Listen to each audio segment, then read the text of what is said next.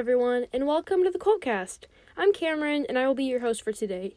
Here on the Quotecast, we show you quotes, explain the meanings of them, and give you some background on the person who said the quote. I hope all of you are doing great, so let's get right into it. Today's quote is by Napoleon Hill. Hill was born October 26, 1883. He was one of America's earliest self-help authors. He's best known for his book, Think and Grow Rich, which was published in 1937.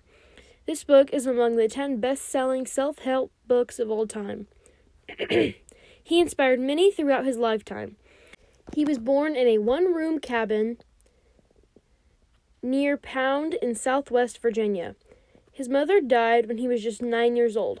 At age 13, he began writing as a so-called mountain reporter and for his father's newspaper. He got married at age 15 to a local girl, but they got divorced soon later. He attended business school at age 17, and in 1901 he started working for a lawyer. After this, he began writing many self-help books, one of which being the bestsellers of all time in the self-help book genre. He was very popular and influenced many people throughout his life, and his books are still read even today. Alright, so the quote today is, "Don't wait, the time will never be just right."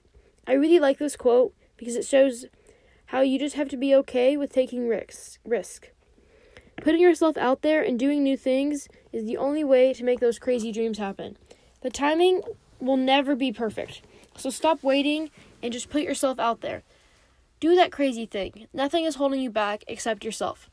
So stop using timing as an excuse and go out there and do what you've always wanted to do. The only limit is yourself and how much work and effort you put into it. You have to be willing to work and put in lots of effort to achieve these crazy things.